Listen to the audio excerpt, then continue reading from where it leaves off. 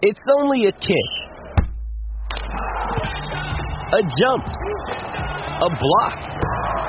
It's only a serve. It's only a tackle, a run. It's only for the fans. After all, it's only pressure. You got this. Adidas. This is January 3rd, and this is the Bruins Beat on CLNS Media.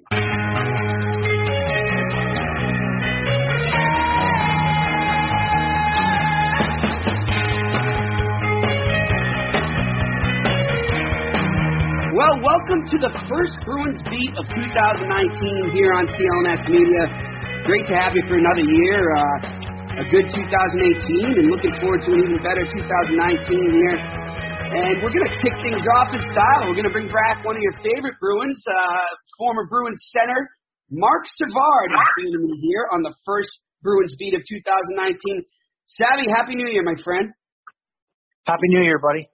How was the 2018 to you, and what are you looking ahead to in 2019? Well, it was a great year. We had a lot of fun, and family's good, everybody, and I'm healthy, so everything's been good that way. Looking for a couple new things. I'm getting into the broadcasting world, doing a little bit of TV lately, so we'll see where that takes me. And I got a son coming up for the OHL draft, so that'll be fun too. So we got some exciting times ahead.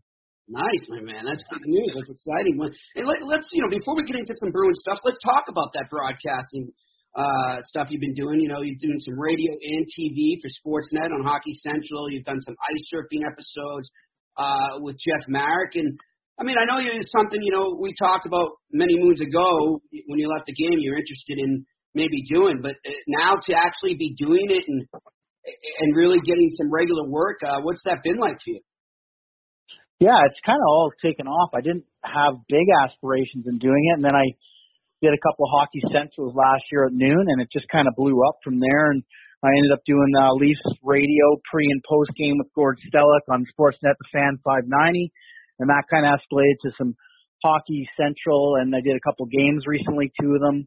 And it's been a great learning curve, and I got some ice surfings coming up, like you said, with Jeff Marek, so I'm looking forward to that. So I'm really enjoying it. It's a different look at things. I'm not sure where I'm going to go with it. Like I said, I'd like to do some color maybe in the future, and I still am a hands-on guy, so coaching's still at the top of my list, so we'll see what happens. And are you still currently coaching any teams right now?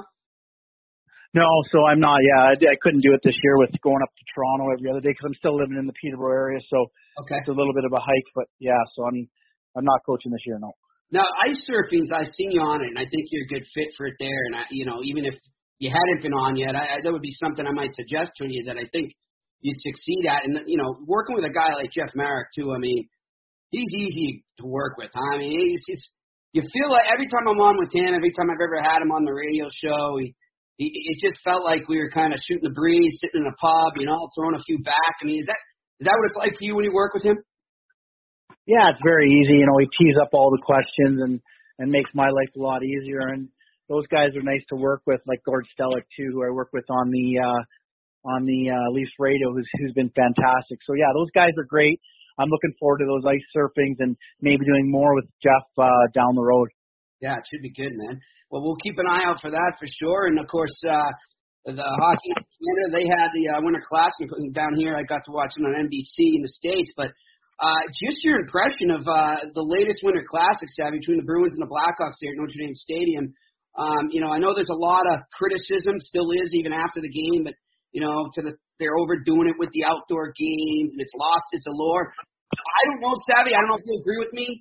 I thought they won some of that back with this one. I really felt like this one hit a home run, so to speak, or scored a touchdown, which I guess would be the proper term to say there. And I felt like it hit home, and it really brought the viewer back into it. Yeah, I did too. I kind of liked how they just stuck with one this year. Did a great job, Notre Dame. Another outdoor one. They're doing Philly Pitt, unfortunately, in March. But okay, well, yeah, that's not too bad. Better than those. They had like 6 or 7 recently. But I think sticking to this big one at Notre Dame was a great setting. A lot of history out there, obviously, and both teams had two great teams to have in it. And I know Chicago's not having the year they want to, but just the name, the Blackhawks and the Bruins, it was a real classic. And I love the jerseys on both sides, and it was just a great game too to watch. There was scoring chances at both ends. It was exciting. There were some hits, and it was just a good hockey game to be a fan. And they did a nice job on NBC, like you said. Yeah, and that's I think that's all anyone wants really is a good game. And of course, you're braving the elements. You're taking a chance every time you do this that could affect the game and the quality of the game. But I just love. Patrice Bergeron was talking to, I forget who it was, Jackie Redmond maybe from NHL Network after, and she said, what do you take away from this experience? And look, it's a huge game. And the fact that we got embarrassed in the last one we were in, that kind of left a bad taste in our mouth, and we wanted to come out and get redemption. And I'm thinking for all those people out there, those critics that say this game's just another 2 points, it doesn't mean anything to the players, and it's a joke, bullshit. Like, I think that game right there from both sides, the way both teams played, and also just the fun they were having at the same time. I think it means a whole lot more than just a 2-point game. Do you? Yeah, I do. I mean, it was an intense game, that's for sure. You really want to win, and I think both teams, showed that they were grinding. They were into it. The celebrations were great after the goals. The fans seemed to be right into it, all the jerseys you can see in the backgrounds.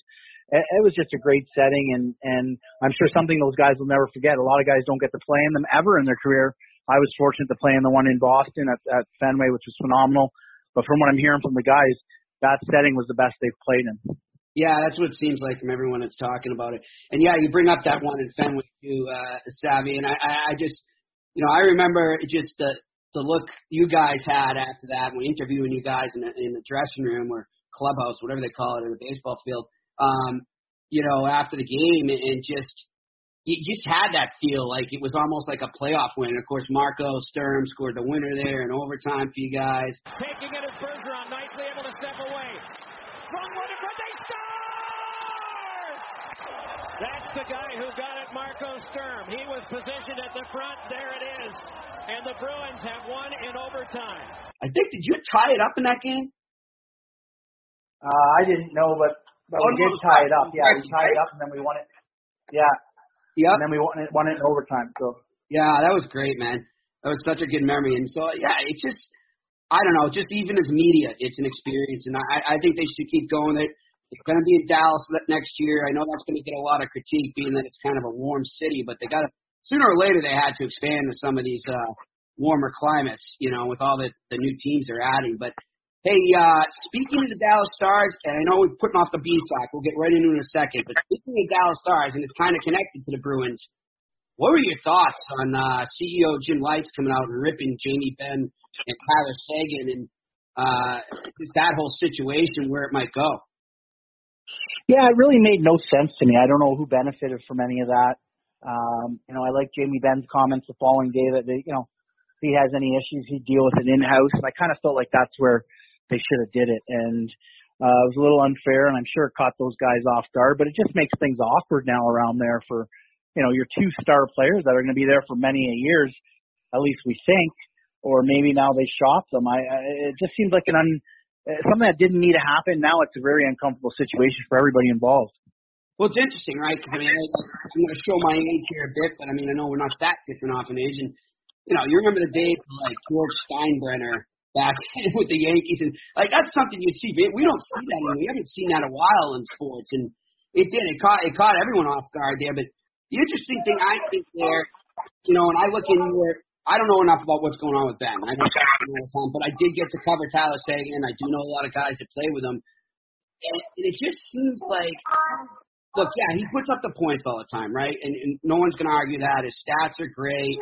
He's a phenomenal player. He's one of those rare talents you're going to get, and that's why he went second overall, Savvy, and you got to play with him for a bit. But just from everything I knew from when he was here till then, and it just seems like there's something missing there. And I don't know whether it's he hasn't matured or what it is, but I kind of see the frustration that Lites had. I'm not saying he should have done what he did, but I see the frustration he had. And we know that there's been that frustration around Seguin for a while. What do you think it is with him that is still missing there. And maybe you don't see that. Maybe I'm way off. I mean, what is it about Tyler Seguin right now that can spark?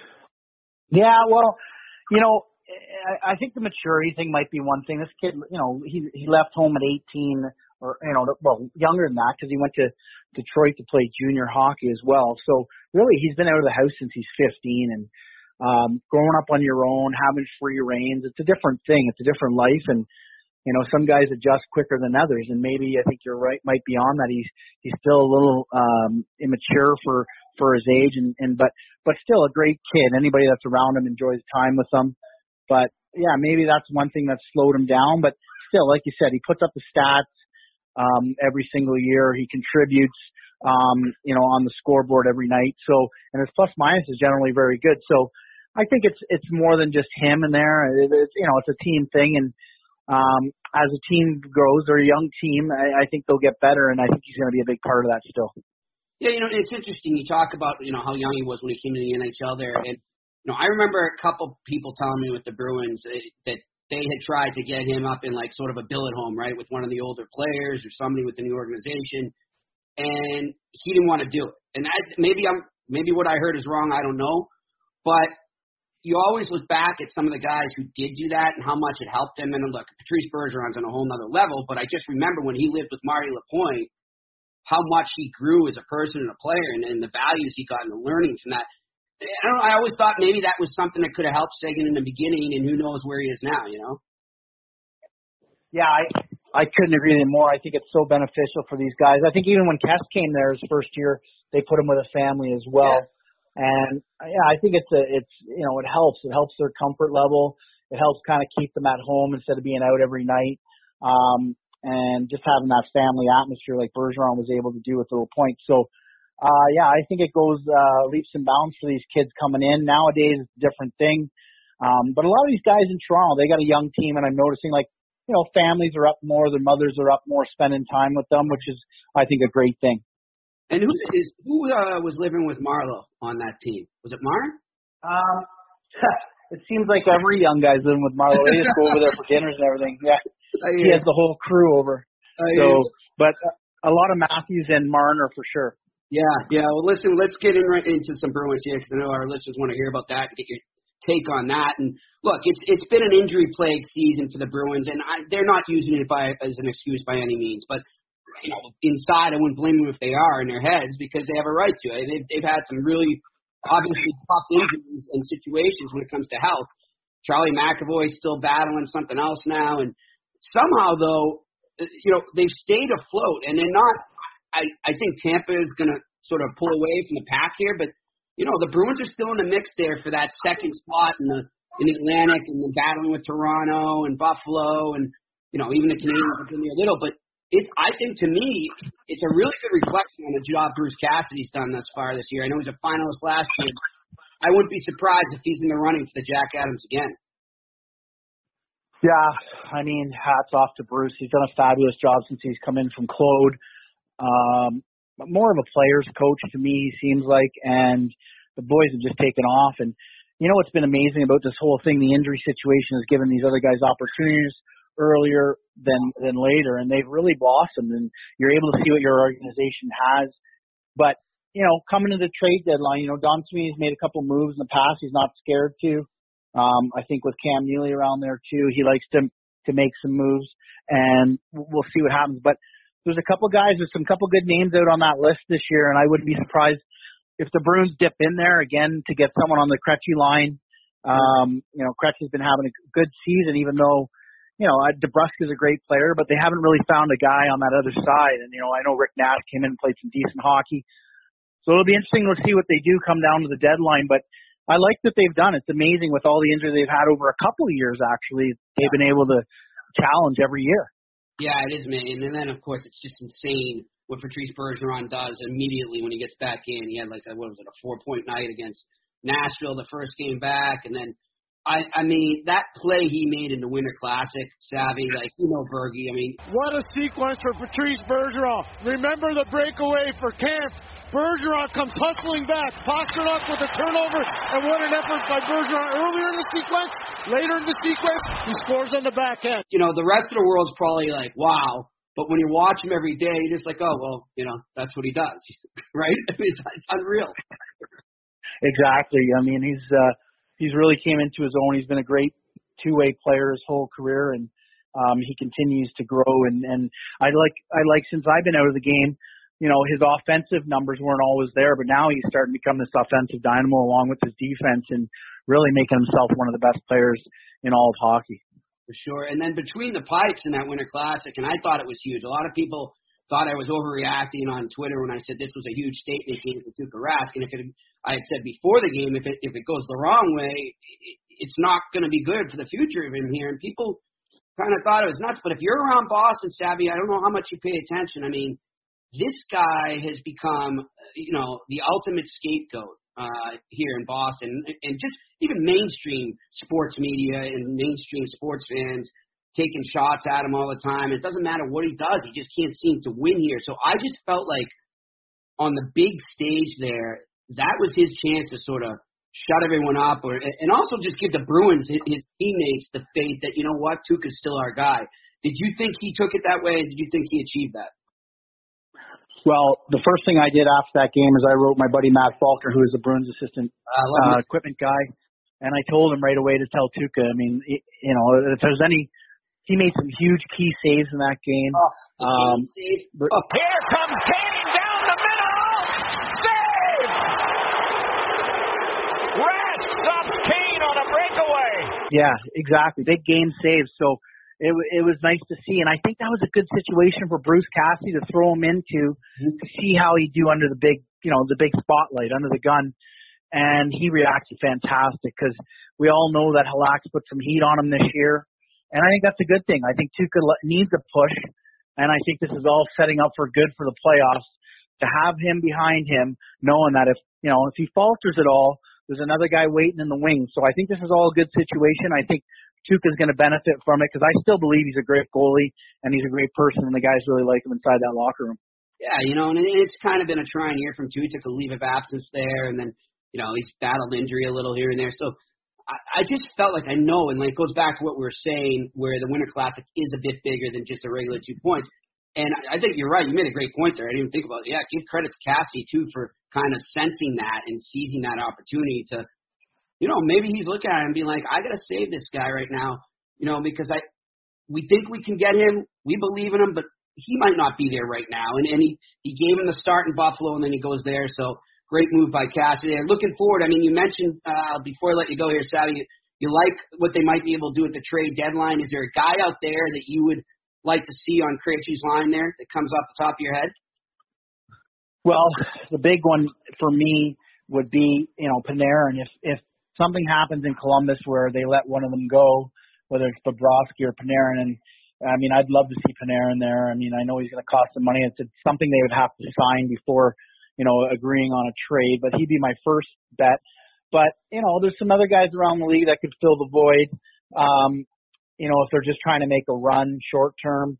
But, I mean, Panarin's the one that sticks out to me the most, and I think the Bruins have the depth in the organization to do something like that.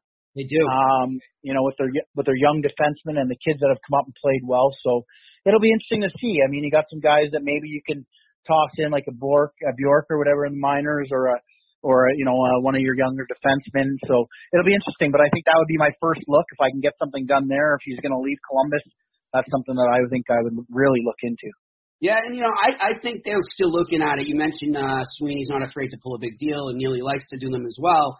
And then they got to be looking at it too, saying, hey, as far as having Bergeron and Chara around, and even maybe Tuukka, the window's closing a bit. I mean, yes, our future's bright. We've stacked up our system, but let's use part of that system, like you're saying, to maybe go out and get another guy now that can put us over the hump and maybe get one more cup. So we'll see. It's going to be interesting. Another one. Go ahead. Yeah, another one that sticks out to me too. I forgot about this. This is probably my favorite deal actually that I thought if the Panarin thing can't work, if LA might eat some of that Kovalchuk contract, I think Kobe can still score and play on a Bruins team with a David Krejci that can feed it to him. Yeah. I think that might be another guy that you can look at. And remember, the Bruins are in the running. Like they were like top 3 or something to sign him over the summer. Yeah, There's already some. So I think that's a good one. Yeah, it's a good one there, too. I'd keep an eye, too, on the kid. If Carolina tanks and they go the other way, which I'm not so sure they will, we'll see. But keep an eye on that Michael Furlan, too, Savvy. He's a unrestricted. Yeah, that's a nice pickup. Pretty young, you know. He's kind of like a DeBrus type. I like it. He's a big body. You can help him out, and he can play a lot of different situations. So, see what's up. Listen, Savvy, we look forward to seeing you on Sportsnet and Hockey Central and Ice Surfing. And next time you're in Boston, planks on me, buddy, okay? Okay, nice catching up. Thanks for having me, Kyle. All right, that's Marc Savard, former Boston Bruin, joining us here on the Bruins Beat. I'm Jimmy Murphy here on CLNS Media. We'll talk to you next week.